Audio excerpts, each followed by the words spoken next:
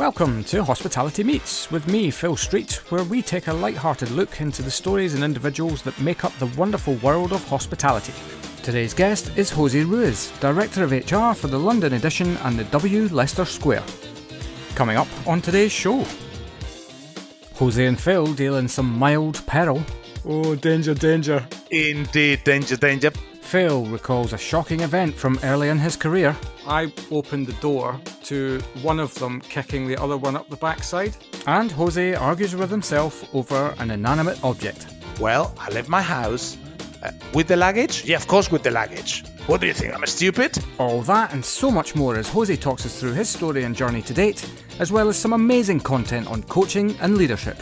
In addition, Jose was a natural storyteller and shares some fantastic comedy moments from his career so far. A massive thank you to him for that. Don't forget, we launch a brand new episode each week telling the amazing and always amusing stories from hospitality. So make sure you hit that subscribe button and give us a like and a share across your networks. Let's share these stories as far as we can. Enjoy! Hello and welcome to the next edition of Hospitality Meets with me, Phil Street.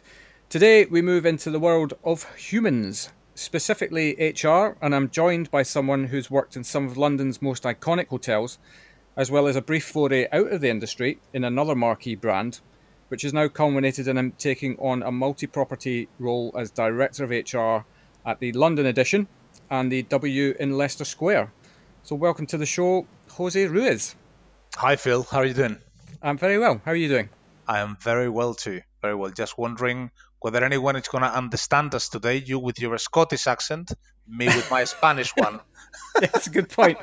Yeah, well, let's see what happens. That's yeah, absolutely. Great. Well, let's just kick it straight off. Could you take us all the way back to the beginning of your career and how did you get into this industry? Yeah, well, this goes back a fair while. I would wake up in the morning, jump on my horse, and just ride to the nearest. No, just kidding. I just knew that I wanted to work in hospitality pretty much all my career. I studied back home in Spain hotel management, and then at some point I had to do my military service, which at the time it was compulsory, but I had 7 months in between university and the world of military service. Okay. So I just decided to come to the UK. I had a family member living here, so it was easy. And I thought, well, you know what, I'm going to London for 7 months, get myself a job as a waiter, learn English, and that's what I did. Came here for 7 months, work at the London Metropole Hotel. Now it's called the Hilton London Metropole Hotel. Yeah, what a beast. Yes, they just keep adding an extra word on it. Yeah. So, yeah, I did that for 7 months, then went back to Spain, spent 1 year in the military, and then after that, effectively, I decided to come back to London because I had an amazing time. And yeah, went back to the Metropole, kept working there as a waiter, then became a restaurant supervisor. Then I decided to move to front office within the Metropole. I became a receptionist. Then from then I went to work for a private members club, the Sloane Club, where I was the front office manager. Well, I started as a night manager, then the front office manager. Then I left and I did a very, very short stint that was a bit weird at Pret a Manger. And then from then I wanted to have my first role in HR, which proved not the easiest thing. Then I got a lot of no's along the way until ultimately I managed to get a role at the Montcalm Hotel. Okay. With Jonathan O'Ewing, who gave me the opportunity to join as a duty manager on the understanding that he would train me as an HR manager because their existing HR manager was leaving 3 to 6 months later. And he said, listen, come as a duty manager and I will get Arlene to train you. If by the time she leaves you are ready, I'll give you the job. So I did that for 4 months or 5 months, and then yes, she left. She thought that I was ready, and I became the HR manager at the Montcalm Hotel. Okay. And then from then on, just went to different brands. I went to Park Plaza Victoria. I was the HR manager. Then I went to Riverbank Park Plaza as HR manager. Then I became the learning and development manager for Park Plaza UK. and then I went back into single property at the Riverbank again, and then from then I moved to Maybourne, where I was the HR manager and subsequent HR director for the Berkeley Hotel. Yep. Then after the Berkeley, I went to, where did I go after the Berkeley? I went to Shangri-La, and I opened Shangri-La Hotel. I was in going the to fill Shard. that in for you then, but yeah. Yeah, and that was an interesting experience. And then after opening the hotel in the Shard, I spoke to, well, Apple called me. I think that they found my profile on LinkedIn, and they asked me if I would be interested in joining them, which I did. I stayed with them for a year and a half, and then got again the missing hospitality. And to be honest, I was not particularly enjoying my time at Apple, so I decided to go back to hotels, to work with a GM that I've worked with twice before, Jürgen Amestofa, and then he introduced me to the world of Edition, and by extension to the world of Marriott, which is what I've been ever since. A couple of years ago, I got the opportunity to look after W London as well as the London edition. So that's my role at the moment, looking after HR in both properties. Yeah. So, well, it sounds like it's fair to say then that that hospitality is definitely in the blood, because you had a stint out, but it didn't connect with you for whatever reason, and you found yourself back. Yes, that is right. That is right. I guess they say that you can take a guy out of hospitality, but you cannot take hospitality out of a guy. Yeah, and that's you all over. Mm-hmm. So, what do you think? I mean, I'm quite interested to understand how, I suppose, other than helping you realize that you wanted to be in hospitality, having seen a different sector in action, is there anything you took from that that now helps you be even better than you were before? Well, yeah, but I'm not so sure that it is necessarily because of other industry. I think that it's just because it was Apple. Right. They said, well, they were there, or where I was there, that Apple is retail, but retail is not like Apple. That Apple is different, and they really are. A lot of the things that Apple do is based around the standards of service that they copied from Ritz-Carlton. And then they tweak to make them Apple, and they're super obsessed with the customer journey and with customer service and the way which they treat customers. And I think that, but they do it in a very specific way, and that for me was just spoke to me. And have I taken anything from it back into hospitality? Yeah, there are bits that I have tried to implement in the hotels that I am in, particularly around the way we develop people and the way we look at identifying talent. But to be honest, that a lot of the stuff that they do, they've basically taken them from hotels in the first place. Yeah. Is knowledge that perhaps have been lost a little bit in certain brands. Right. Got you. Okay. So, well, I mean, your first stint in, I suppose, super luxury was at the Berkeley. Yes. What do you think it kind of takes to be an exceptional HR person in that kind of environment? Because it's pretty high intensity and pretty, you've got to be on your game 100% of the time, I would imagine. Yeah, you do. I mean, I think that everyone that works in HR, certainly most hotels, goes with the intention of giving the 100%.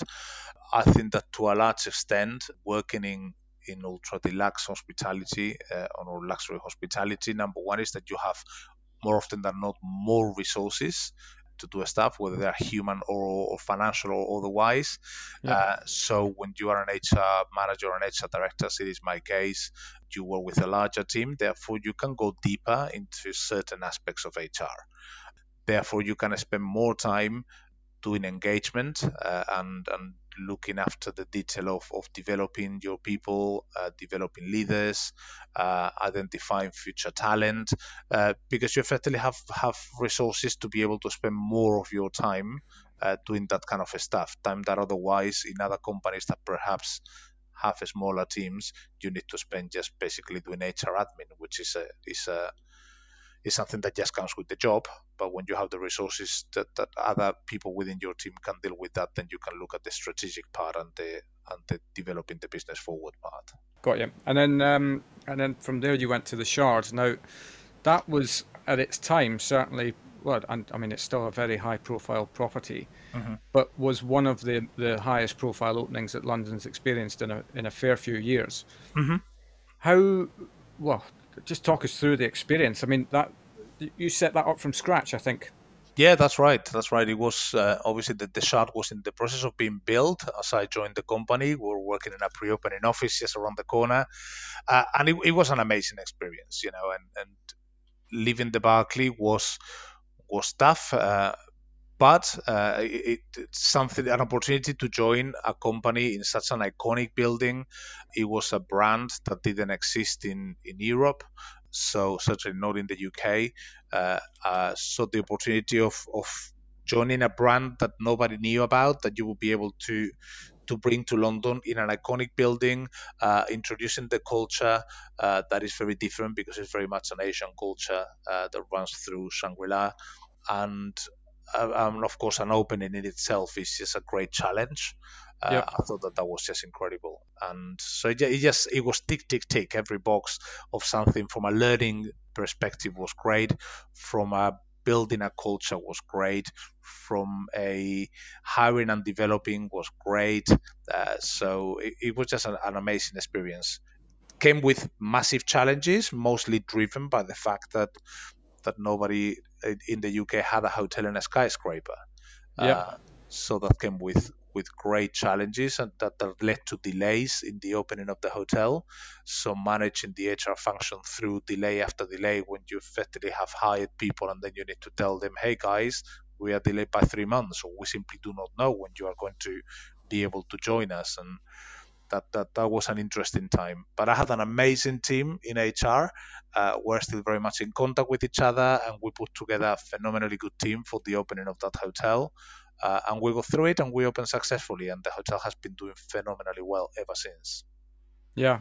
Well, I mean, I think it's one of those buildings that you're not living in and around London, even if you are, it's one of the experience. It's an experience to go up there and eat in the restaurants or have afternoon tea or whatever, because where else do you get a view like that? Yeah, very much so. Which it was interesting because I remember on one of my first shifts as a duty manager in the hotel just opened, and these things that you just didn't foresee that they were going to happen. Of course, in hindsight, you think, "Oh my God, how did we not expect this?" But you arrive in the morning, people started going down for breakfast at 6:30 in the morning on a Saturday, which in any other hotel is unheard of. Yeah. But here, of course, people wanted to see sunrise from the restaurant because it has the Right. best views while having breakfast. So Yeah. come 7 o'clock, you had every single table in the restaurant full, breakfast in full swing, and more people coming when there was no place to sit them. And of course, everyone went there for the special occasion and to treat their partners to the amazing experience of a stay in the Shard. And there they were coming down at 7 o'clock, being greeted with, "Sorry, there is no place in the restaurant to sit down." Yeah. And some people did not take it very well. So I think that at one point I was even threatened by Wow. by a guest. So Right. that was challenging for sure. And of course, breakfast normally, is in and out, and you take a 20-minute for breakfast. But that was like people would sit there for 2 hours. Right. Yeah. So that was Yeah. one Well, of the because early we're lessons. gonna cling on to this view for as long as we can. Absolutely. And you can imagine that nobody wanted a table without a view. Yeah. Well, to be honest, I have experience of that myself. I remember treating my good wife to afternoon tea, the Asian afternoon tea, Yeah. in there for her birthday. Uh-huh. And she's an afternoon tea goddess. It's one of her favourite things. And we arrived in the restaurant, and it wasn't that busy at the time, Hmm. and they wouldn't give us a table by the window. We Right. were sat inland, inland. Listen to me. And my wife was quite demanding, actually, and said, "No, it's my birthday. I want to sit by the window." Yep. And to be fair, they did accommodate us, and it does change the experience incredibly, just Yeah. to have, to be sat there and looking down at your desk, and looking to the horizon for, Yeah, it's an incredible building, yeah. incredible. And in the shot, of course, you have views on every side of the building. Yeah, And level 34, which is was level 35, which is what the restaurant is, you could sit anywhere around and you will get a view. But of course, everybody wants the view of London Bridge, and yeah, everyone wants the view of the city, which you could only get on that side of the building. So even you say to somebody, "Oh, I'm gonna sit you there," no, no, I'm gonna sit in there. Which is, okay, well, let's see how we can wear this one out. yeah, So that was interesting times, and of course at the beginning it was the novelty of it, and it died down eventually. But the first few months were tough. yeah. I'd imagine it's also a challenge when you've got reception desk on the ground floor in your hotel, not immediately connected to that. Yes, correct, correct. So I mean, we learned a lot. We learned a lot from how to the flow of guests around the hotel. How did they get welcome on the ground floor when reception is on level 35, and the fact that guests needed to use a lift to go up to the reception, but then they needed to go into another lift to go into the bedrooms. So it came with challenges, but it came with incredible opportunities to learn Yeah, and to flex your leadership style. And it certainly showed us how to be patient right. because, yeah, it's not your average hotel. It really isn't. Yeah, but there is nothing like that that exists within the London market, right? I mean, No, in still. terms of, so nobody had the playbook No, on the correct. best way to do things. Correct. You had to learn as you went. Yeah, yeah, very much so. It was Yeah, fun. It was fun. yeah. No, Really was. I don't doubt it.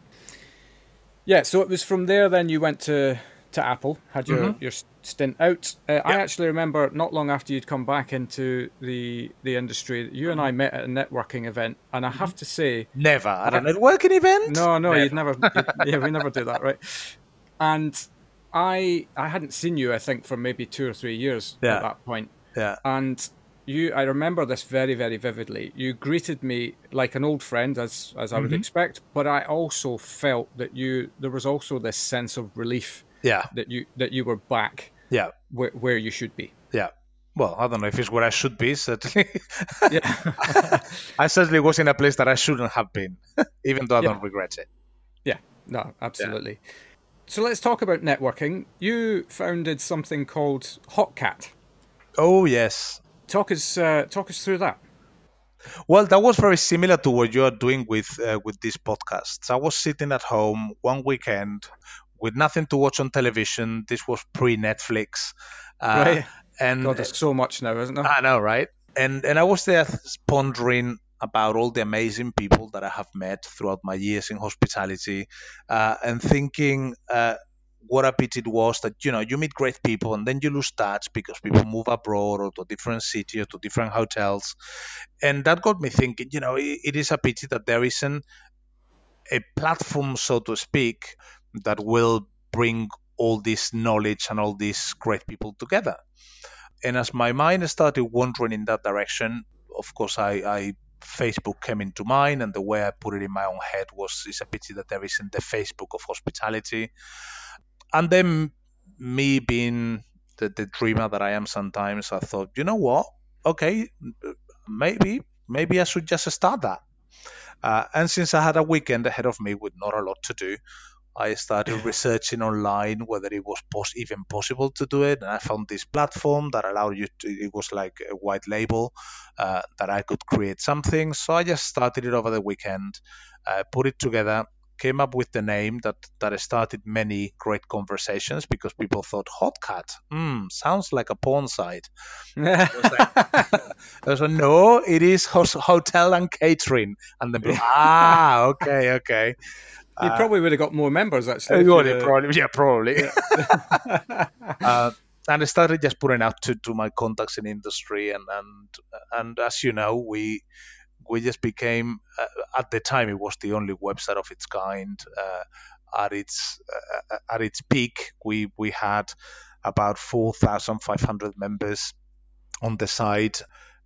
We then launched the events, the networking events that happened very earlier on. With the well, we're meeting online. Let's just meet offline, and then we can just go for a couple of beers. And so we started the events that happen once a month, and and people would just get together to meet each other and converse and chat and network.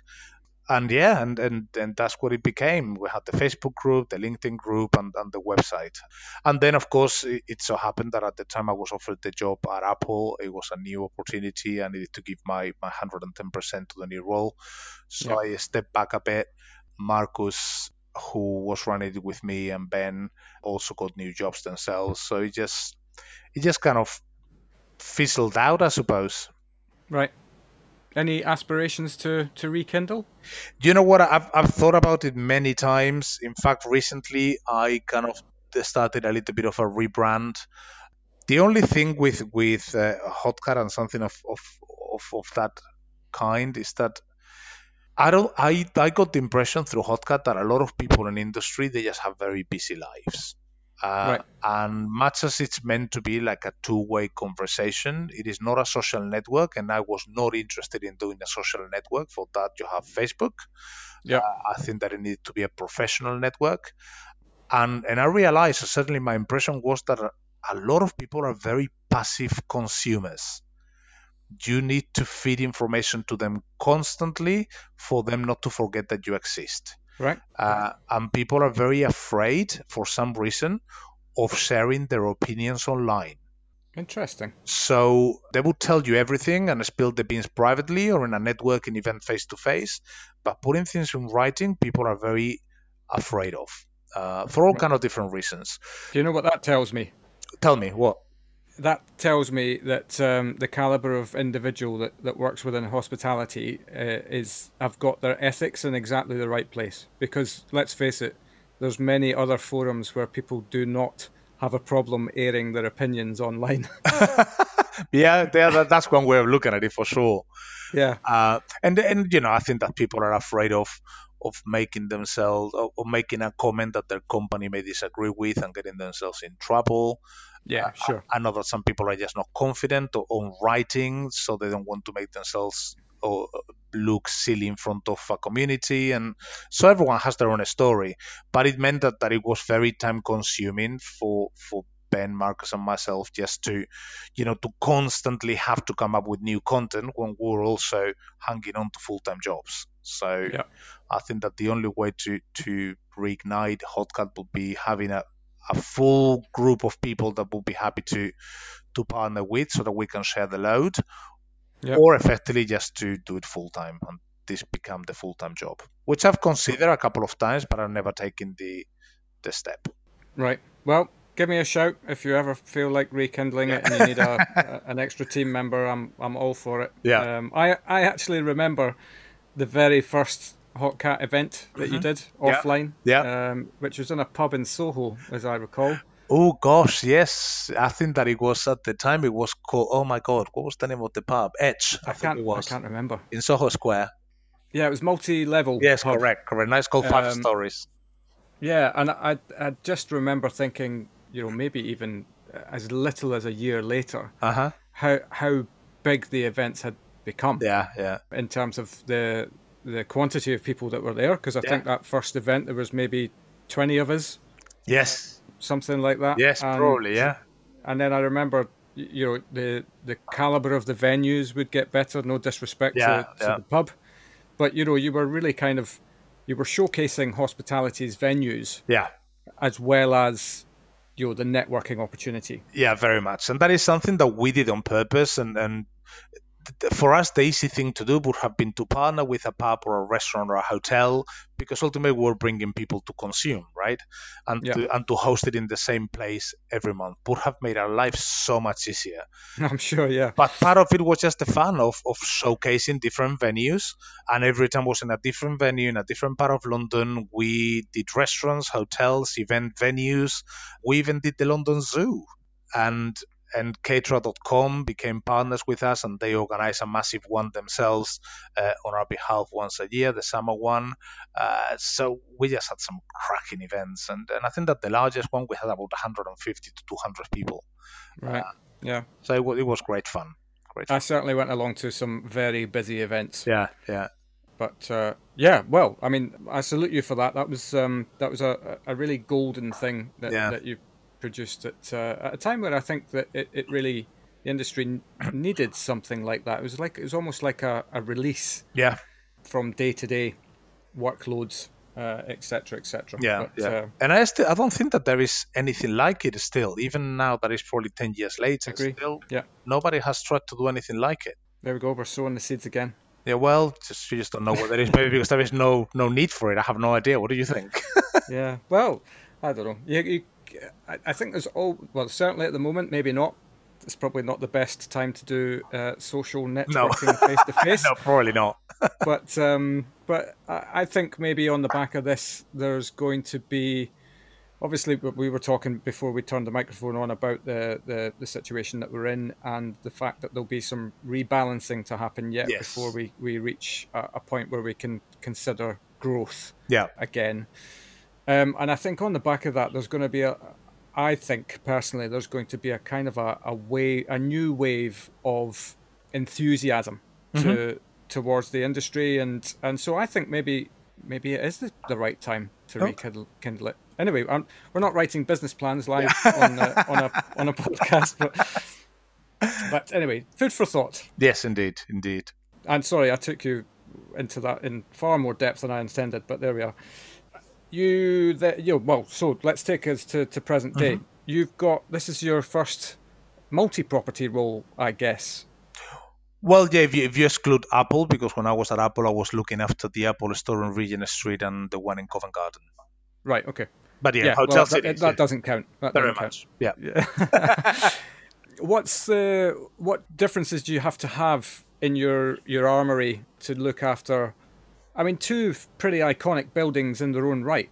Yes. What differentiates a role like that to being a kind of standalone director of HR? Do you know, it is, my role is very interesting because as you said, I work for two iconic locations, but I work for two very iconic brands. And even though they are both part of Marriott, they are probably the outliers when it comes to Marriott 30 brands, because W and Edition are both lifestyle brands. They are both certainly in the Marriott ecosystem. They are luxury lifestyle brands. So one could think, oh well, that must be very, very similar to hotels. They're both hotels. They're both 5-star. They're both lifestyle. They're both in central London. They have the same number of rooms approximately. But honestly, the two brands could not be more different if they try. The brand position is totally different. The atmosphere and the appeal is totally different. The clientele or the guest segment that they go for is totally different. And the way the two hotels operate are very, very different. And that for me was the first thing I learned, is that, of course, by the time I went to W, I've been working with Edition for a couple of years. And, you always think, well, how different can it be, right? You can bring one thing to the other. But then I met the executive team at W, and I got introduced to the brand, in depth, and I realized, okay, this is not the same at all. Both brands are very unique, and their approach to everything is very much on brand. And what works for one brand simply doesn't work in the other. Yep. And that for me was to be able to flex. At the moment, I spend half my week in one hotel and half my week on the other, and if you like, it's like having two families. You don't go to one and speak to them about what you're doing with the other, because they simply don't want to hear it. They just want. They are very passionate about Edition. Is very passionate about Edition. W is very passionate about W, and it's just being able to go into each property, showing, demonstrating, and leading that passion for that brand, because we don't want to be. We are not one Marriott. Marriott is 30 brands, and these two are probably the most distinctive of them all. So we want to make sure that they stay distinctive. Yeah. So yeah, for me that was fascinating to see and to be part of it. So yeah, that for me has been a massive learning curve on how do you lead the HR function on two hotels that are so different, and that there's very little in terms of crossover between one and the other. Yeah. Do you still then have, is there like an underlining Marriott way that runs through all the brands, or do they give each brand effectively the license to pursue its own set of values and that sort of thing? Well, I'm not going to speak on behalf of Marriott because there are 30 brands and I only know two of them. Sure. But certainly from where I sit, both at Edition and W, there is little to no interference from Marriott. The brands are so distinctive that they really let us do what we think is best. There is a brand team for W, there is a brand team for Edition. So far, they very much love us for what we do, what we deliver, and what we stand for. And the brands, they work pretty separately from the rest of Marriott. Having said that, Marriott provides you phenomenal infrastructure and resources that we can use, and we use what is suitable. We don't use what is not suitable, and we tweak what is suitable but needs to be W-fied or Edition-fied. Yeah. Yeah. Yeah. Very interesting. Yeah. So we're the best of both worlds, if you like. Yeah. And then I don't know, well, throw in the fact that you've kind of worked for classic luxury and now lifestyle luxury. What are, as you see it, what are the main differences? Well, I think that traditional luxury has a big element about consistency of service, but from the point of view that there is perhaps one way to do things. Right. And there is less room for deviating in certain standards. I'm not talking across the board from the way we do things here. Whether in a lifestyle brand there is perhaps more, but of course we have standards, but a standard can be delivered in many different ways depending on who is delivering, who is it being delivered to, and there is a lot more bring your own personality to work, and provided that you achieve these touch points with the customer, achieve them in any way you think is best, so that it becomes perhaps more natural to you as the person delivering the service, and therefore it may come across as more authentic. Yep. And there is, even when I'm hearing myself saying that does not mean at all that a traditional luxury hotel is not authentic. Quite the opposite.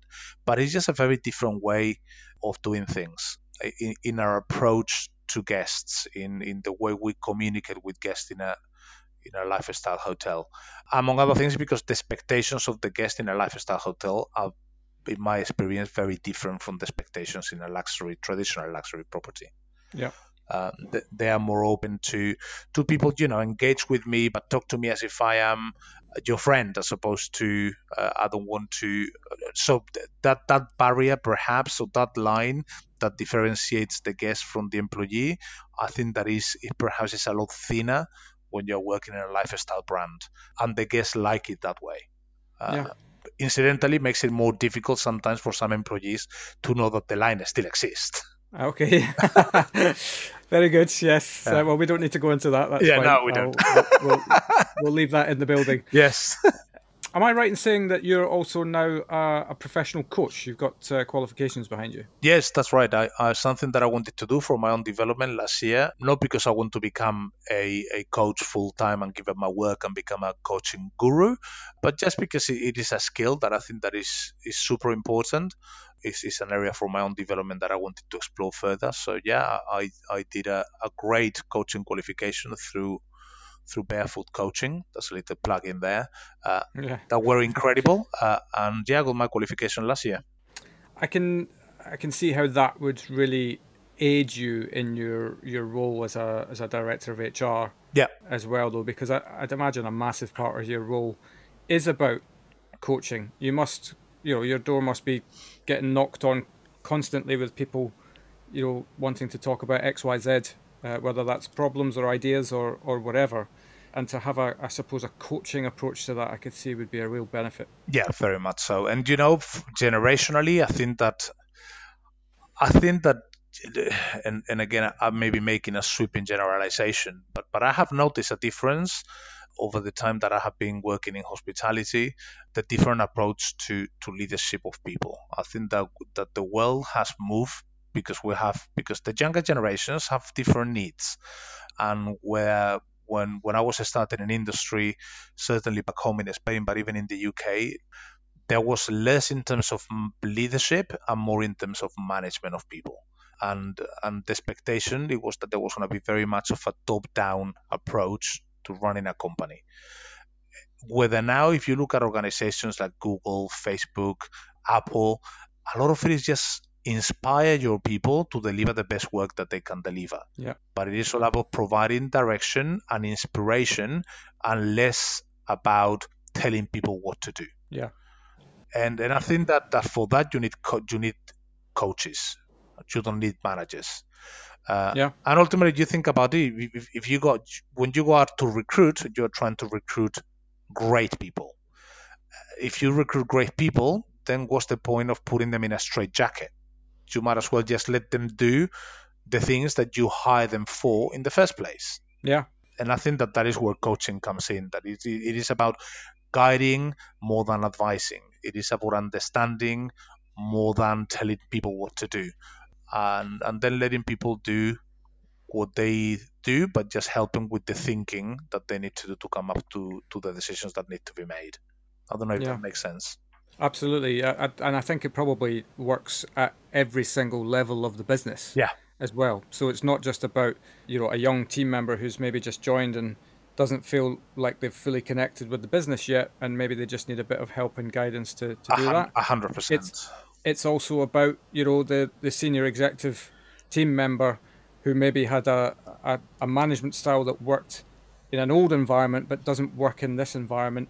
And it's about helping them and guiding them and coaching them to become, I suppose, better at the coaching and guiding themselves. Yes, very true, very true. And you know what? We work in an industry that the age group of people working in our industry, by the nature of the industry that we work in, are very, very young.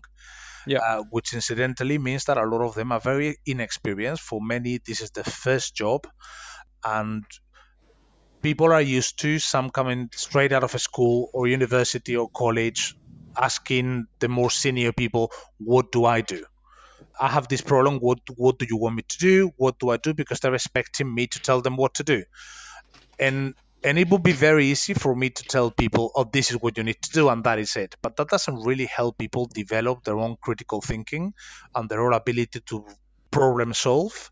I think that it is a lot more useful to encourage people to think for themselves. And one thing about our industry, we're not brain surgeons. Nobody's going to die because we make a decision and the decision happens to be wrong. So, let people make their own mistakes and guide them. When people come to you and ask, "I have this problem, what do I do?" talk them through and help them come up with their decision, as opposed to just doing what you tell them to. Yeah. And that is a skill, which some people don't realize how much of a skill that is. And like any skill, you need to practice and develop in order to get good at it. And I think that is a lifelong journey, right? I don't think that I'm certainly nowhere near perfection when it comes to my coaching skills, but it has opened my eyes to how important it is to. We talk about developing people, but developing people is about asking them to come up with solutions and not giving them the solution. Yeah, absolutely. And I think as well, the point you made there about journey is so relevant, because it's a proper evolution. What's I suppose the next generation workforce want right now, in 10 years' time, that's going to be different again. Yeah. You've got to adapt your style. You can't ask a generation to change and fit. We've both got to come to the party, and and that's the same of them as well. It's about meeting in the middle and taking the best from generations that have passed and bringing the best of the generations to come. Yeah, very true. Gosh, very deep, isn't it? Yeah, indeed. I was thinking that. I cannot get through. I thought that this was going to be. I thought it was going to be lighthearted. Yeah, indeed. Well, it's supposed to be, right? But these are relevant points to our industry, so I'm happy to discuss. But I genuinely cannot get through a podcast without going into some kind of cliche deep moment. But but anyway, it's all relevant. Yeah, quite.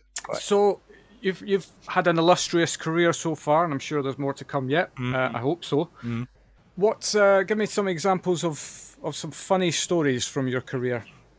Oh, funny stories. Let me think. Okay, I'll tell you one, and of course the hotel where this happens shall remain nameless. That's fine.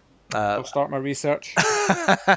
But I remember, and I remember as if it was yesterday, I was at reception and the phone rang, and there was this guest calling down, and so I just answered the phone. I said, "Reception, good evening. How can I help?" And this person said to me, "I cannot get out of my room." And Okay. so, well, that's exactly how I thought about it. And how I said, I said, "Okay, tell me more." So, oh, what is it? Is it that the door in your room is locked? And then the person just said to me, "No, I cannot find the door." Okay. At that point, I'm just looking up, thinking there must be a hidden camera somewhere, and I must be on candid camera or something. Yeah. So you try not to laugh, and you are very professional and tell the guest, "Okay, what do you mean that you cannot find the door?" And the guests start getting very annoyed with me. So, "Well, I just said it, I cannot find the door." And I go, "Okay, madam, there are two doors in your bedroom, right?" "Yes, I know that." I said, "Well, one is the door to the bathroom." Yeah. "Yes, yes." And the person is getting very annoyed with me. "Yes, I know that the one is the door to the bathroom." I said, "Well, the other door is the door that you came in through, right?" "Yes, yes." "Well, that is the door. Is it double Take your locked?" pick. Yeah. So, well, is that door double locked? "No, but I cannot use that door." "Okay, what do you mean that you cannot use that door?"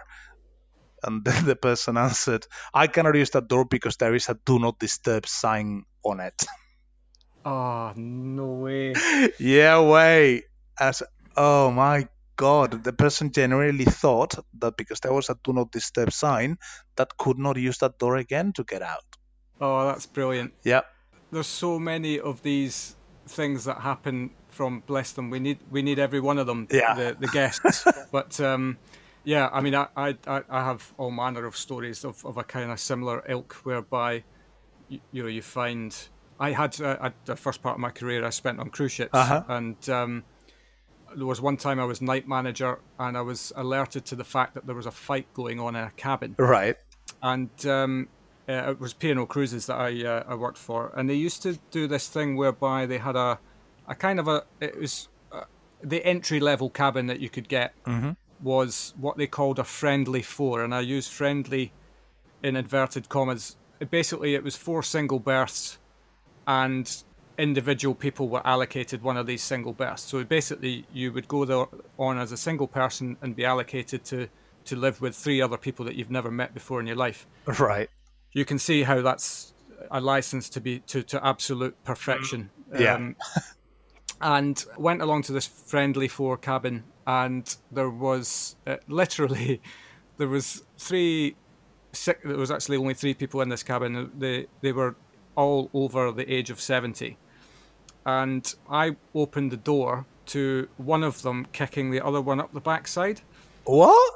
Yeah, and I remember just thinking I was 22 years old at the time, Right, and I literally just stood there and I said, "Right, gentlemen, you're about to get a lecture from a 22-year-old person. How does that make you feel?" And literally disarmed the situation at the moment. And I think they just got caught up in their own little space. But there's so many examples of these from everybody's career, I think, yeah, whereby this is just life, right? yeah, This yeah, this very much, happens, very much. and you can't really. We can all laugh and giggle about it now, but you can't really, kind of hold too much of a grudge against these people for just kind of. No, but that is one thing that I have learned after working in this industry is that, what I take for granted comes from my life experience, and not everyone has had my life experience. Yeah, Some people come to a hotel and it's the first time in their lives that they've been able to afford, or just they have never been to a hotel. So, yeah, I know that there is a do not disturb sign that hangs inside the door, but if you've never seen it, you never had that in your life experience, what would you know? yeah, I no, mean, I think that that's a absolutely. bit extreme, but I'll Yeah, think that yeah. anyway. But let's not go there. But I'll give you another example, and this was again on the same hotel, and it just one of those that made you think, okay, yeah. When Yeah. God gave brain cells, didn't distribute them evenly. Uh, this we had this massive group coming through an American travel agent. We had them regularly coming to the hotel. Anyway, this massive group arrives, and of course, the whole porter team goes to pick up the luggage from their buses and take them up to the rooms and get them all settled in. We check them all in. Perfect. About an hour later, I receive a call from one of them saying that the luggage has not been delivered yet. So I'm like, oh, okay, well, no problem. Let me just check with the luggage team. So I spoke to the porters, and they said, no, we've delivered all the luggage. So I said, oh, maybe by the time I come to see you, it has been delivered. So let me call the guest. So I called the guest, and I said, oh, I'm just been told that all the luggage has been delivered. Do you have it now? And the guest says, no, I don't. Oh, okay. That is when the alarm bells start ringing in your head. Yeah. So you call the luggage master, and the luggage master tells no, I say all of it has been delivered. I have all the receipts, so there is nothing left to deliver. Okay. Call the guest again. The guest says, no, I still don't have my luggage. So at that point, you call security. Security start looking for the luggage in all the luggage storage areas. Nothing is found. And they say, okay, let me go and speak to the guest. So they call the guest. The guest comes down to reception, and security is there asking the guest what the luggage look like and how many bags and so on. So give a full description. Everyone in the hotel at this point is looking for the luggage. And it occurs to the security manager to ask the guest, when was the last time you saw your luggage? And the guest says, when I left my house in Texas. Oh. No. Let me repeat the question. When was the last time you saw your luggage in the UK? No, I have never. I've not seen my luggage in the UK.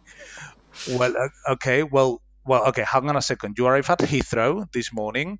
The luggage was taken out on this conveyor belt. So when you pick up the luggage, no, I didn't pick up my luggage. So you're thinking again that you're in candid camera, thinking, what's happening here? So you're talking really slowly to see this person is obviously not understanding. So talk me through. You left your house in Texas yesterday. What happened? Well, I left my house. With the luggage? Yeah, of course, with the luggage. What do you think? I'm stupid?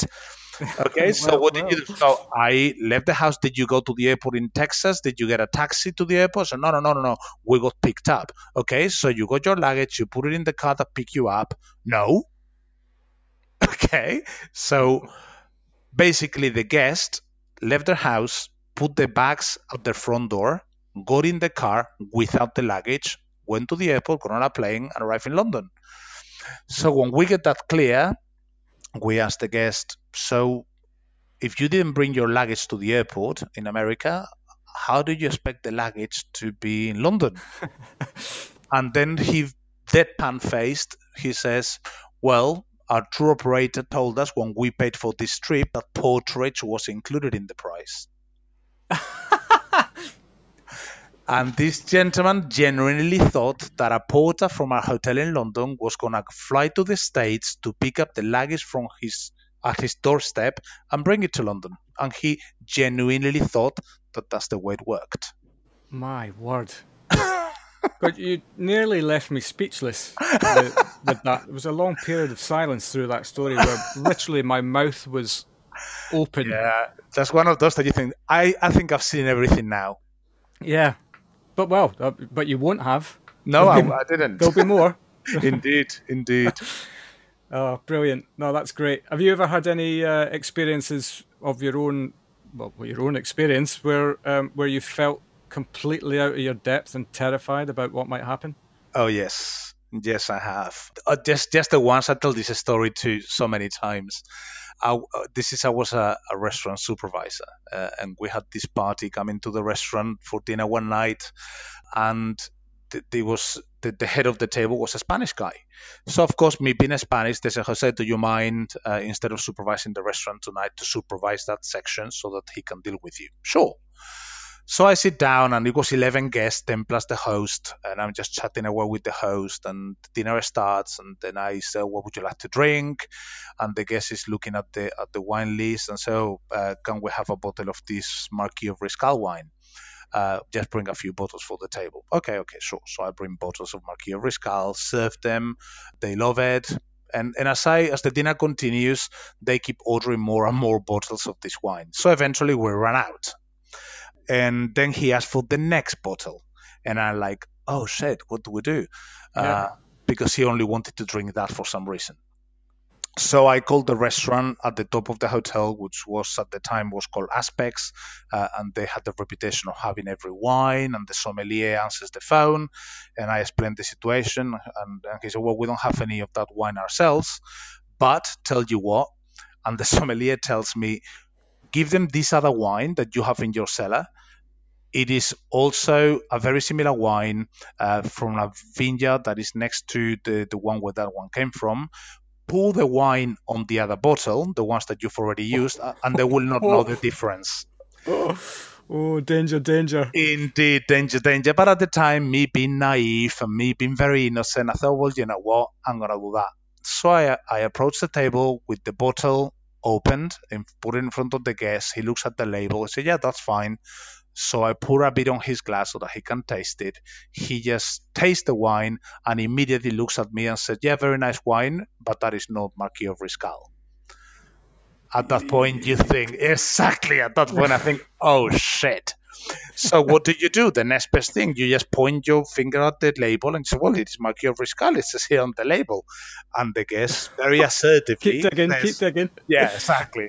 The guest very assertively said, no, I know that that's a bottle of Marquis of Riscal, and I know that it says that on the label, but that one is not Marquis of Riscal.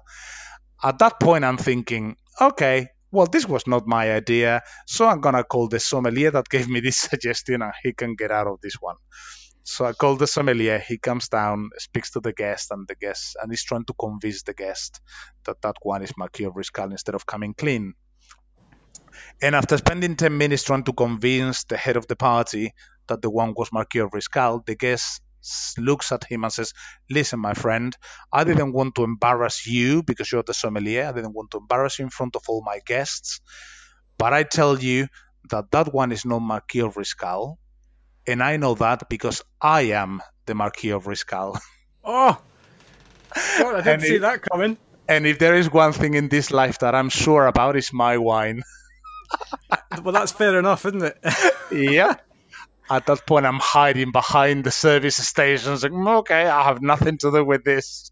Yeah. Oh, Fortunately, he came clean. Unfortunately, he saw the funny side because otherwise it would have been a disaster. Yeah. But yeah, that was. I felt really stupid, and never again. That was a life lesson. Never try to pull one of those with any guest because you simply do not know. Yeah. Yeah, well, I suppose that you're right in saying it's a lesson, right? I mean, you can't help but have these moments, especially in young naivety. Mm-hmm. But, you know, you definitely will never do that again, right? Never. You just simply do not know who the guest in front of you is. And just be honest, always do your best. And this is bad news that needs to be delivered to the guest. We don't have that one, we run out, but I can offer you something else. That's the way you go. Yeah, absolutely. No, brilliant. Those are some cracking stories there. I'm sure we could probably just chew the fat over that for 7 hours over a glass of Marquis de Riscal. Yes, indeed. Which I've just mispronounced completely, probably. No, you've done pretty well. Well. Great stuff. Okay, well, I mean, it's been a funny old year, but what does the next year have in store for you? Well, all going well. Yeah. All going well. I don't know. It's unfortunate that I work for two great brands, and I'm fortunate that the two brands that I work for, I'm very passionate about both, and both of them are the fastest growing brands in the whole of Marriott. Right. W has 40 hotels on pipeline. Edition at the moment has 10 that are being built in the process of opening. We're opening 2 in the next few months. So the growth within those two brands alone is huge. Yeah. So let's hope that I can progress within Edition and W and grow my role, even though, to be honest, I'm not that fussed about growing and becoming a master of the universe. For me, it's more important to do something that I'm having fun doing, and at the moment I'm having the time of my life working with these two brands and with two phenomenally good teams on each one of the hotels. So whatever comes. Great philosophy, that. I like que sera, sera, etc. Yes, exactly. Exactly. Probably a song in there somewhere. Yes, quite. Yeah. Great. Okay, so what would you say to somebody who was considering a career in hospitality? Well, I say this to a lot of people that are considering a career in hospitality, students and staff, and what I would say to them is, hospitality is all about the craft. Don't be too obsessed about the money. Don't be too obsessed about becoming a manager next year. Hospitality is a great career that you can go as far as you want to, just through working well and working hard. Yep. And it is also an industry that, by its very very nature, is an industry that you can have phenomenal amount of fun doing it. Yeah. So my suggestion, and it what has driven my career, is have fun with it. Don't be too obsessed about what comes next year or the year after in 10 years' time. Just enjoy the moment, because you're going to meet amazing people. You're going to have opportunities to explore things that other industries you simply don't have the opportunity. Focusing on having fun on what you do today. And what happens tomorrow will come. Yeah, I think that's awesome. And from one dreamer to another, I completely agree. Yeah, I think that it's too many people, particularly too many people that I speak to at university, and I understand the reason why. Financially, they've spent thousands of pounds getting them through university, and they want to see a return on investment financially very quickly. And sometimes too many people forget to enjoy the moment. Yeah. Because they're too concerned about the future. Yeah, and there's a lot of amazing learning that takes place in the moment. Yes. Without, concerning yourself about where you're going to be in the next year. Just concern yourself with getting the learning under your skin. Yes. It'll make you a much better leader, a much better human being. Correct. As you kind of go down. Yeah, and incidentally, if you're enjoying it, you're going to do a great job, and it's doing a great job what is going to get you to move up. Yeah, who'd have thought that, eh? Yeah, yeah. Brilliant. Okay, well, if people want to get a hold of you to learn more about you or the brands that you work for, what's the best method for them to do that? They can call my agent. You have one? No, they can go on LinkedIn. Probably the best way is just to connect with me via LinkedIn, my LinkedIn profile, and then they can message me there. Brilliant. Yeah, and I have to say my experience of dealing with you is that you're always open to having discussions with anyone. Yeah, totally. In the right way. I mean, not anyone. Yeah. We'll keep it relevant to the industry. True.